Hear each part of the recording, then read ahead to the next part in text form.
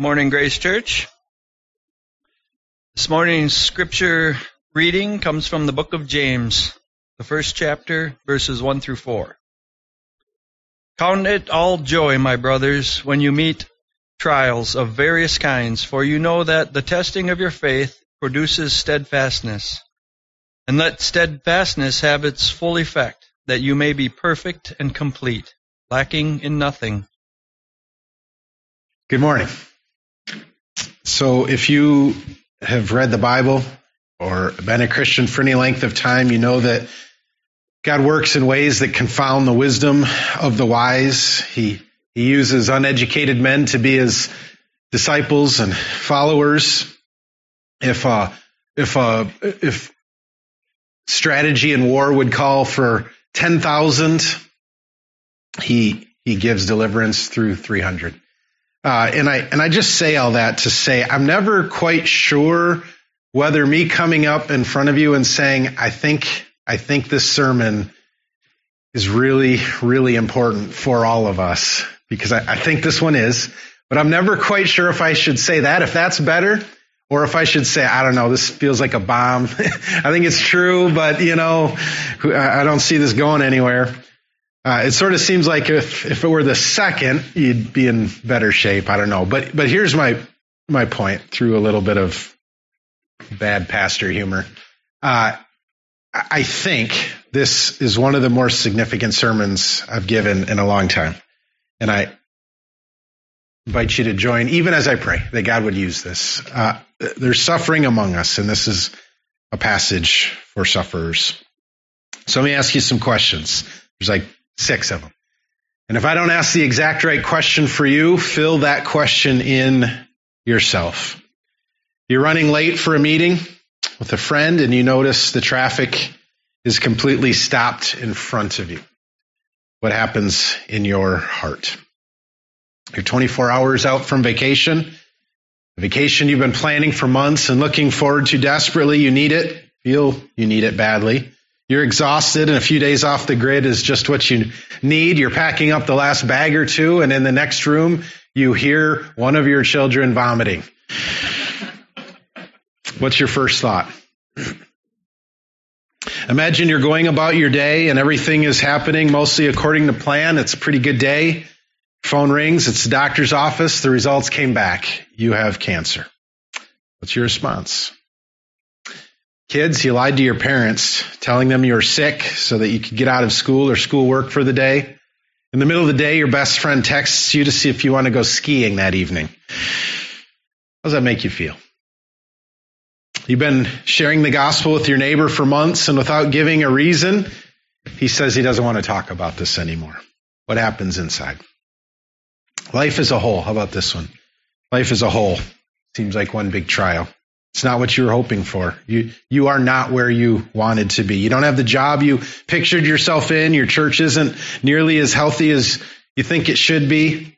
You're not sure where you fit in your church. Your health isn't great. On top of that, none of your relationships have the kind of meaning or depth that they're supposed to have. What do you imagine in that situation being your dominant emotion? You've prayed for God's help for the same thing for months, but without any apparent response. Same thing. It's a deep need you feel. God seems silent. How do you process that? You're on the mission field.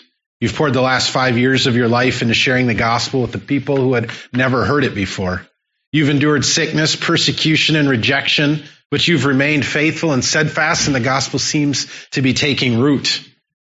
Then a legal technicality forces you to leave the country. How do you feel about that? Living in a fallen world means that trials are inevitable. The question is not whether we'll face these kinds of trials or other kinds, but how we will respond to them when we do. Without any explanation, James opens his letter with a command to have one main response to every kind of trial that we face.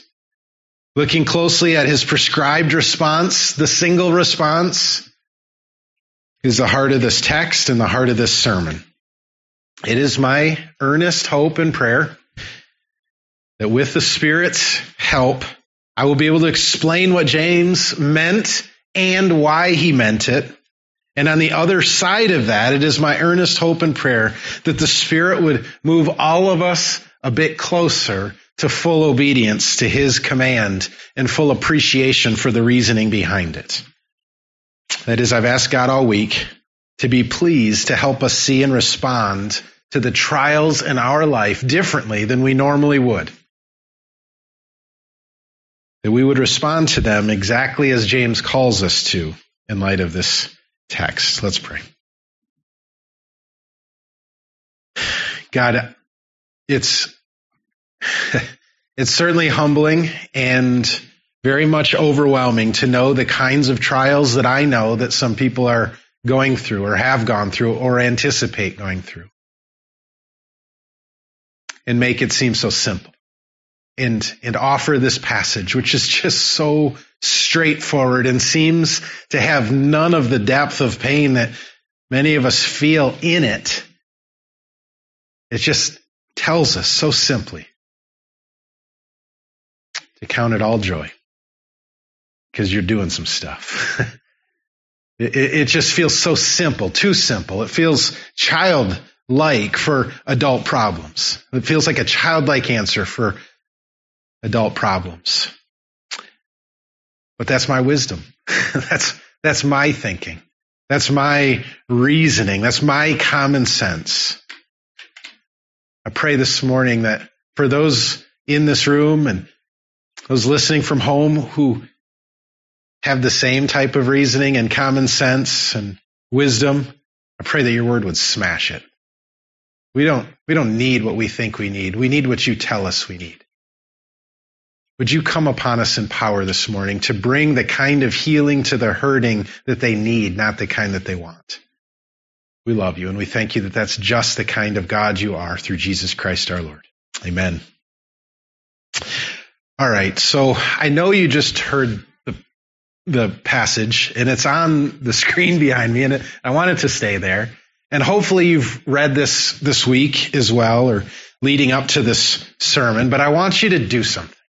I want you to forget it.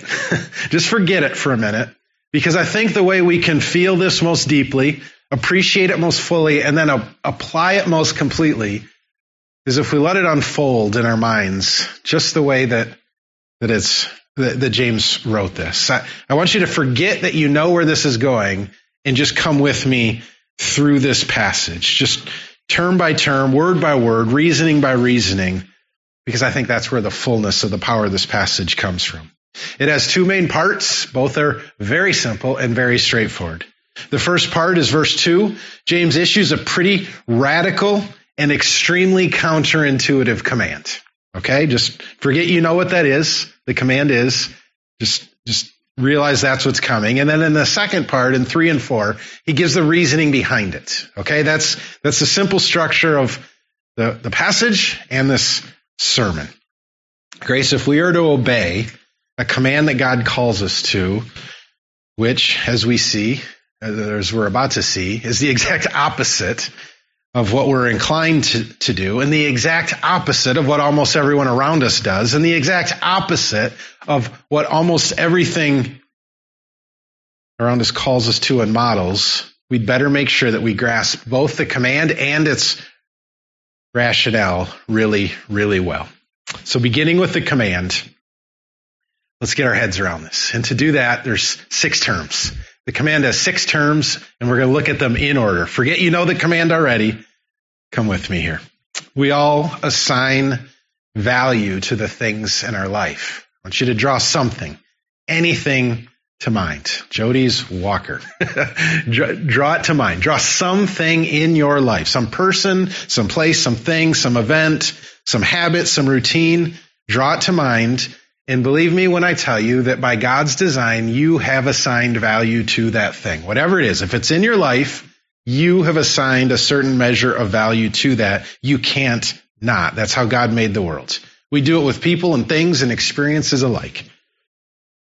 We then get this, Grace. This is how you work. This is how I work. We then respond to the various things we encounter in light of or in response to the value that we've assigned to them. That's how life works. That's how you work and I work. For instance, if you assign a high value to entertainment, it's going to be important to you to live near entertainment options to spend your time and money on. Or if you assign high value to physical beauty, you will invest in certain workouts and clothes and food and makeup and things like that. Or if you assign high value to sports, you're a parent, see it all the time, you're going to be willing to drive your kids great distances and give up weekends and miss other things to instill or pass that value on. Conversely, if you assign a low value to something like exercise or Bible reading or care for the vulnerable or artistic endeavors, it won't take much. In fact, you'll generally want to avoid those things. You get the idea. We determine the value of something and then we respond to it accordingly. The key then is to assign the right value to the things in our life so that we can respond to them rightly. The way we assign right value to something is to assign it the value that God has given it. You with me, Grace? God gives things the value that they have, and it is our job to come to understand that value and join God in giving that to whatever it is in our lives. And we know the value God has given to anything, exclusively through His Word. So when James begins his command by telling his readers to count something, that's the first term, he is, under the inspiration of God, telling them to assign a particular value to something. You with me, Grace? He's giving us a value statement on whatever is going to come next. We'll find out in just a moment what value he means his readers to assign to what, because you forgot what's up here already. You don't know that yet. You just know that the first part of this command is he's about to give you a value statement on something, and he wants you to assign that value to it. The main thing for us to see is that by calling his readers to count it, James is about to tell us God's priorities in relation to that thing so that we would make those priorities our own. That's what he means by count it, to give it a certain value. All right, that's the first term. Here's the second. The next key term is important, therefore, because it tells us what kind of value James means his readers to assign. What's he going to say? Assign this, count it horrible, count it ridiculous, count it tremendous, count it, we don't know yet, but the next term that he gives us tells us the value to assign to it. Well, we get another version of this in Philippians 3:8. Paul uses the same word to count, to declare, I count everything as loss. So where is James going to go? What are we to count something here? What value does James call us to assign to something in this passage? His next words, again, give us the answer. He commands his readers to count something as all joy. That's remarkable. That's a big deal. Well, what does it mean? What does it mean to count something as all joy? Well, that's a phrase that the New Testament uses two other times. In Romans 15:13, after explaining the glory of God in choosing to include the Gentiles in his plan of salvation, Paul broke out in prayerful praise, exclaiming, may the God of hope, therefore, fill you with all joy and peace in believing. And it's Paul again who uses it in Philippians 2:29. After enduring a great deal of hardship in his gospel ministry, and knowing that the Philippians have to some degree as well, Paul decided to send Epaphroditus to serve the Philippian church, to be a blessing to them, to be a help to them. He commanded them, therefore, in sending Epaphroditus, to receive him in the Lord with all joy. In these two passages, God's people are filled with all joy as a result of experiencing some exceptional blessing of God. The main point is that to count something as all joy is to count it as of highest value, extremely valuable, extremely desirable. Clearly, James is about to tell his readers to place a high value on something. Whatever it is, again, you forgot, so you don't know yet. Whatever it is meant to give them a kind of uninterruptible gladness. What do you think it's going to be, Grace? I can't wait, right? James is under the inspiration of God telling his readers to count something as all joy. Remarkable. All right. Well, before revealing what it is that's to be considered all joy, James makes clear who he is speaking to. Not everyone is meant to consider this thing, whatever it is, all joy. Just a certain group of people. And the question then is, who? Who is supposed to do this? He tells us, the third term, my brothers. As you probably know, to be a Christian is to have been adopted, which we say every Sunday morning, and at the end of the exhortation, the assurance of pardon. As you know, to be a Christian is to have been adopted into the family of God. Therefore, all Christians are spiritual brothers and sisters. We're all together in the family of God.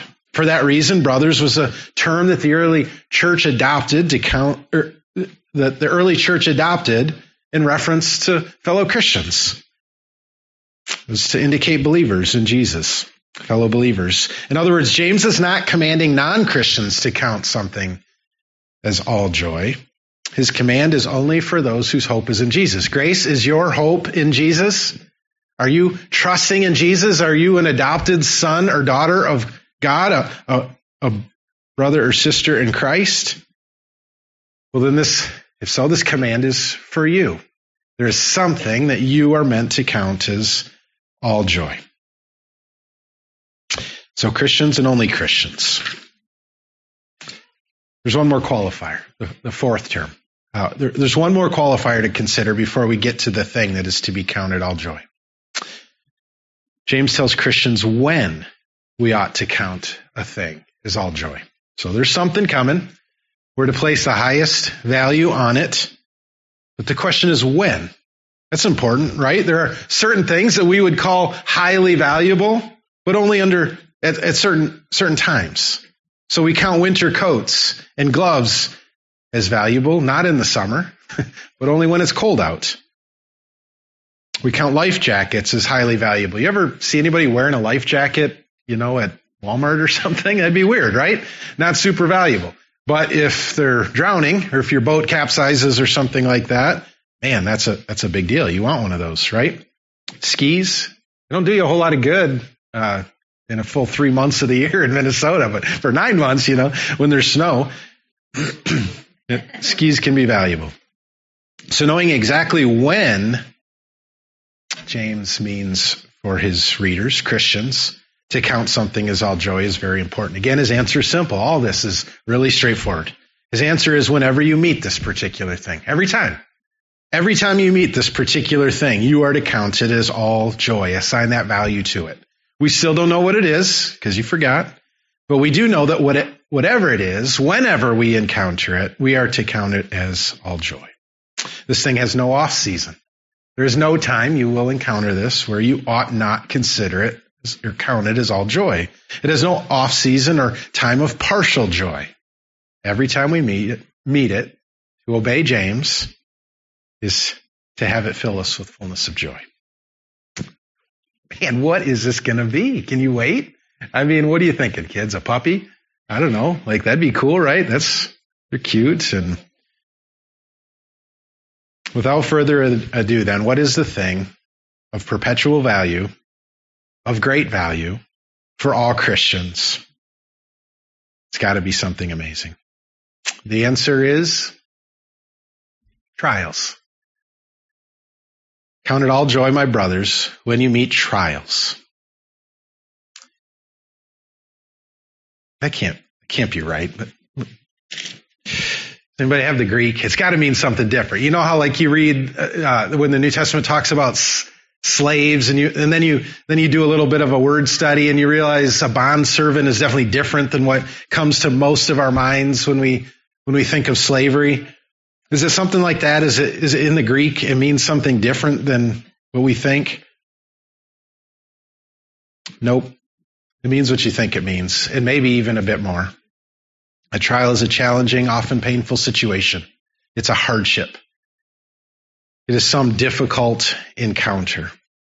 There is nothing in the word's etymology that softens it or explains away the simple fact that James just commanded you and I and all who call on the name of Jesus at all times to count as all joy all of the trials, the hardships that come our way.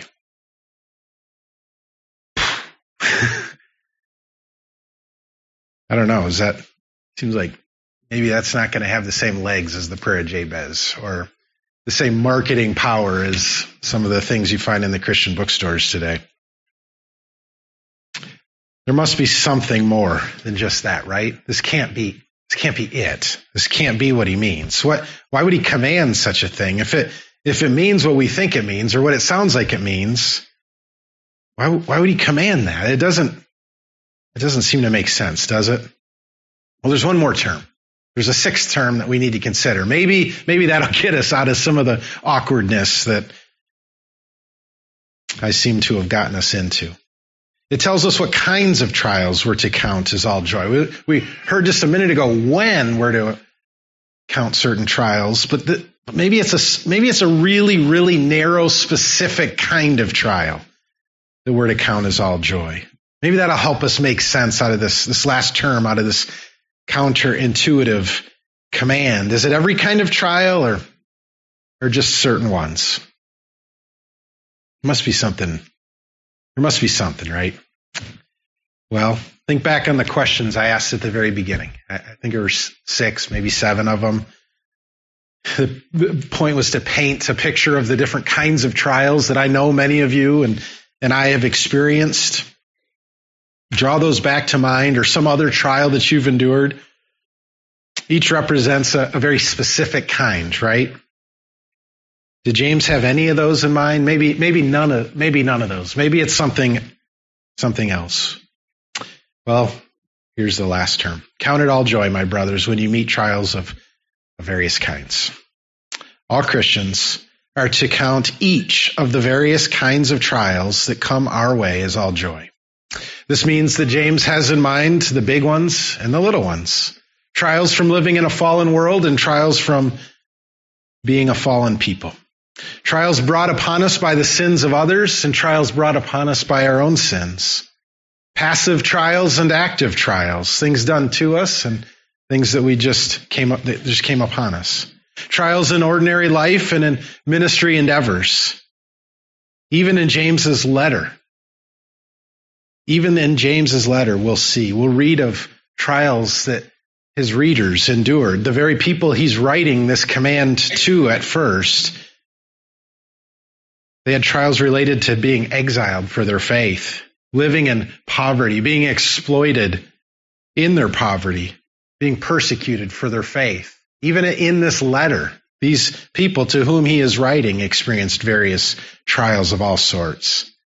Grace, to be clear, James just commanded all Christians to count all trials as all joy all of the time. Put that on a t-shirt. We'll get more people to come to Grace. This is going to be great. Just think about that for a minute. I don't mean to make light of it because I know some of you are in hard places. Think about it. Even on the surface, it's easy to see that this is a very different message than the one we're used to hearing, oftentimes even in the church. Virtually everything around us tells us the exact opposite. Count it all joy when you experience comfort is the way we often order our lives. It's the message we normally hear. The kind of joy that makes the lack of joy is, in our minds at least, what makes a trial a trial. So that leaves us with the question of what in the world he's talking about. How in the world would we do this? Why in the world would we obey this command? God, through James, is kind to answer that question over the next 2 verses. But let me say this. I want to say one more thing before we look at the second part of this passage. One more thing.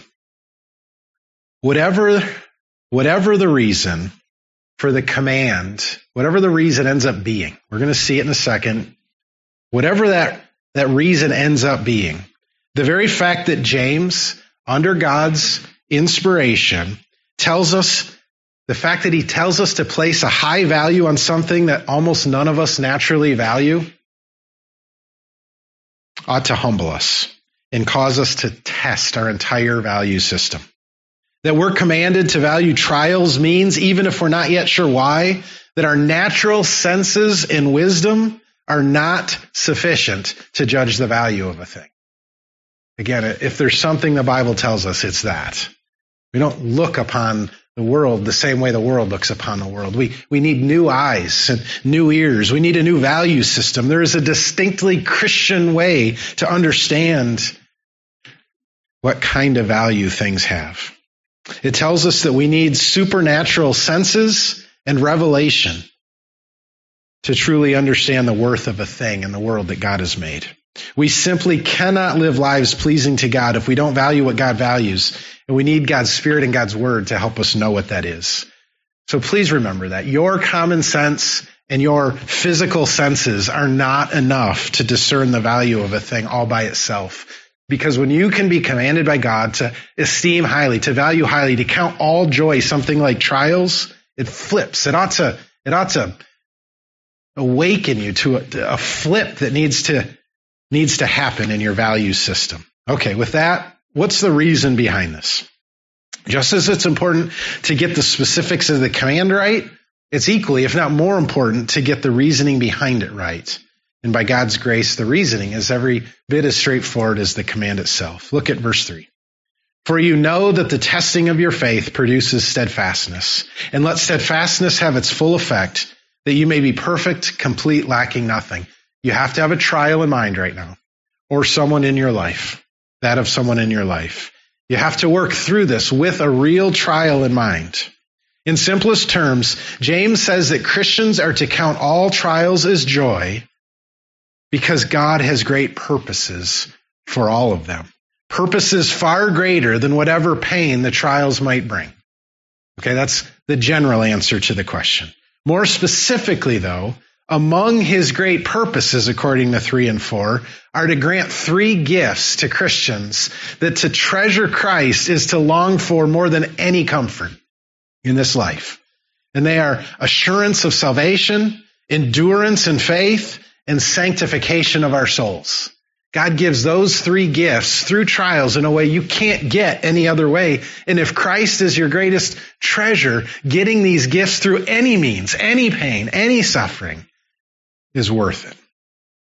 Such sweet, sweet treasures these are to all who treasure Christ above all else. The assurance of salvation that comes, the assurance of salvation comes from having our faith tested by trial and having it come out intact. How do you know if your faith is real?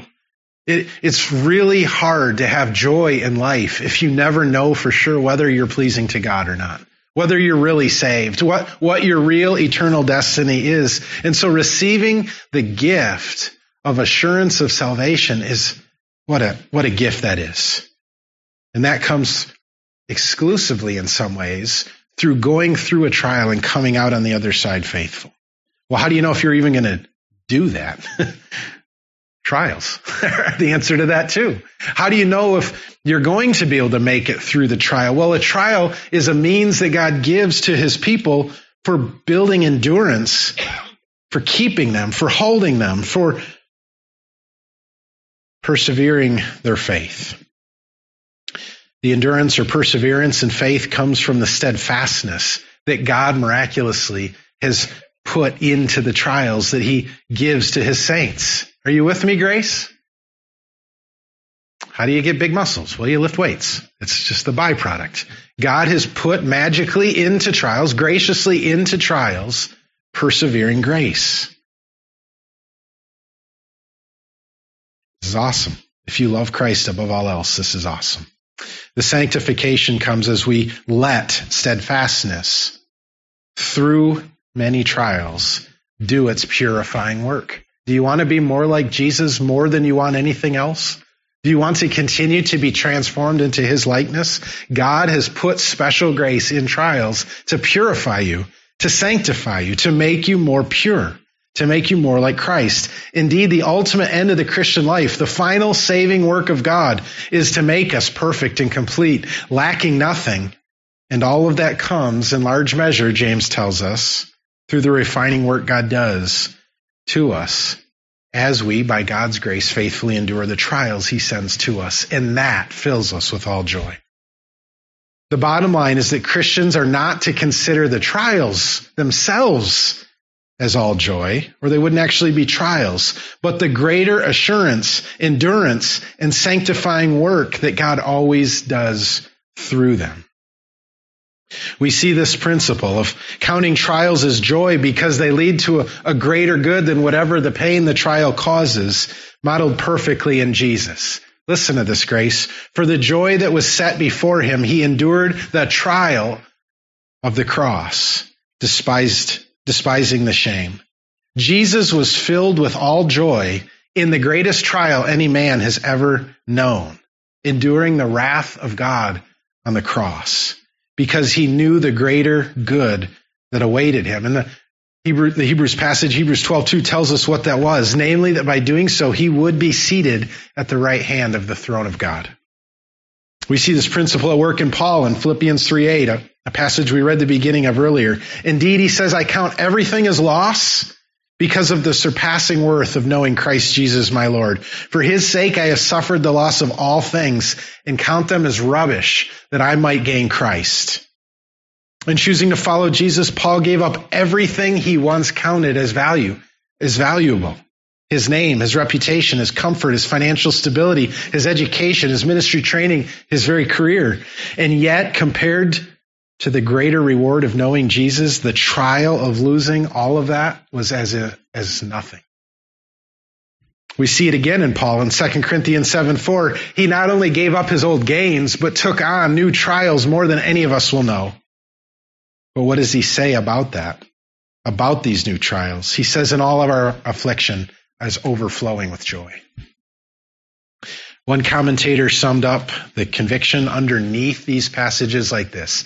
If you're going to write something down, write this down. Grace's worst is better than the world's best. Grace's worst is better than the world's best.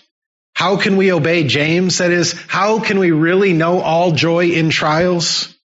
James's answer is that we can do so only by understanding and believing with all that we have that in every trial, God's people have nothing other than a doorway to a much greater good. Every trial dollar you invest yields 1 million grace dollars in assurance, endurance, and sanctification. Grace, if assurance, endurance, and sanctification were the only rewards that come from faithfully enduring trials, that would be enough. It would make sense. What James's command that seems so silly at first, it makes sense, even with simple assurance, endurance, and sanctification. But do you know this? The Bible is filled with promises of grace for the people of God who endure trials faithfully. Just listen to these. I'd really encourage you to look them up later, but right now, just let them wash over you. Listen to these trial promises of grace.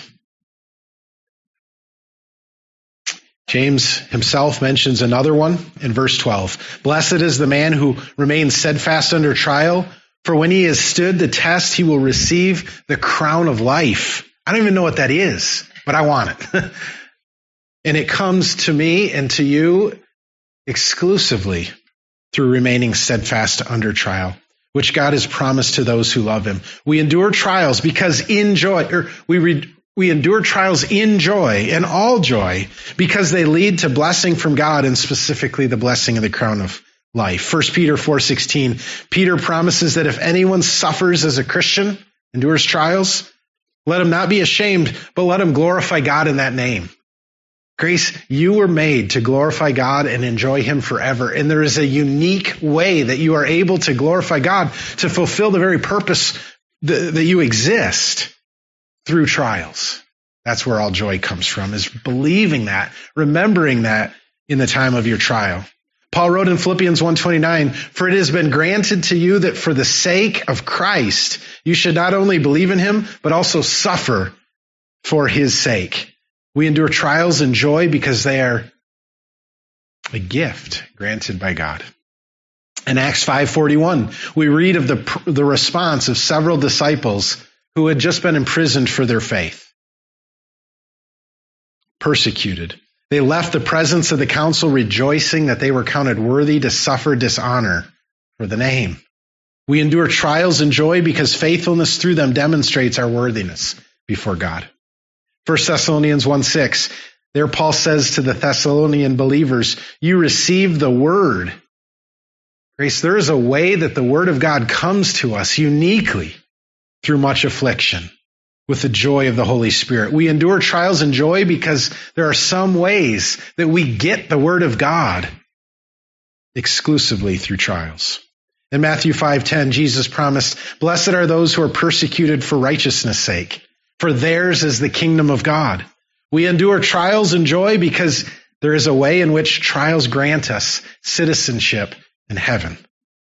And grace, perhaps the greatest opportunity to count our trials as all joy comes from the certain knowledge that in Jesus Christ, none of them are a punishment for our sins.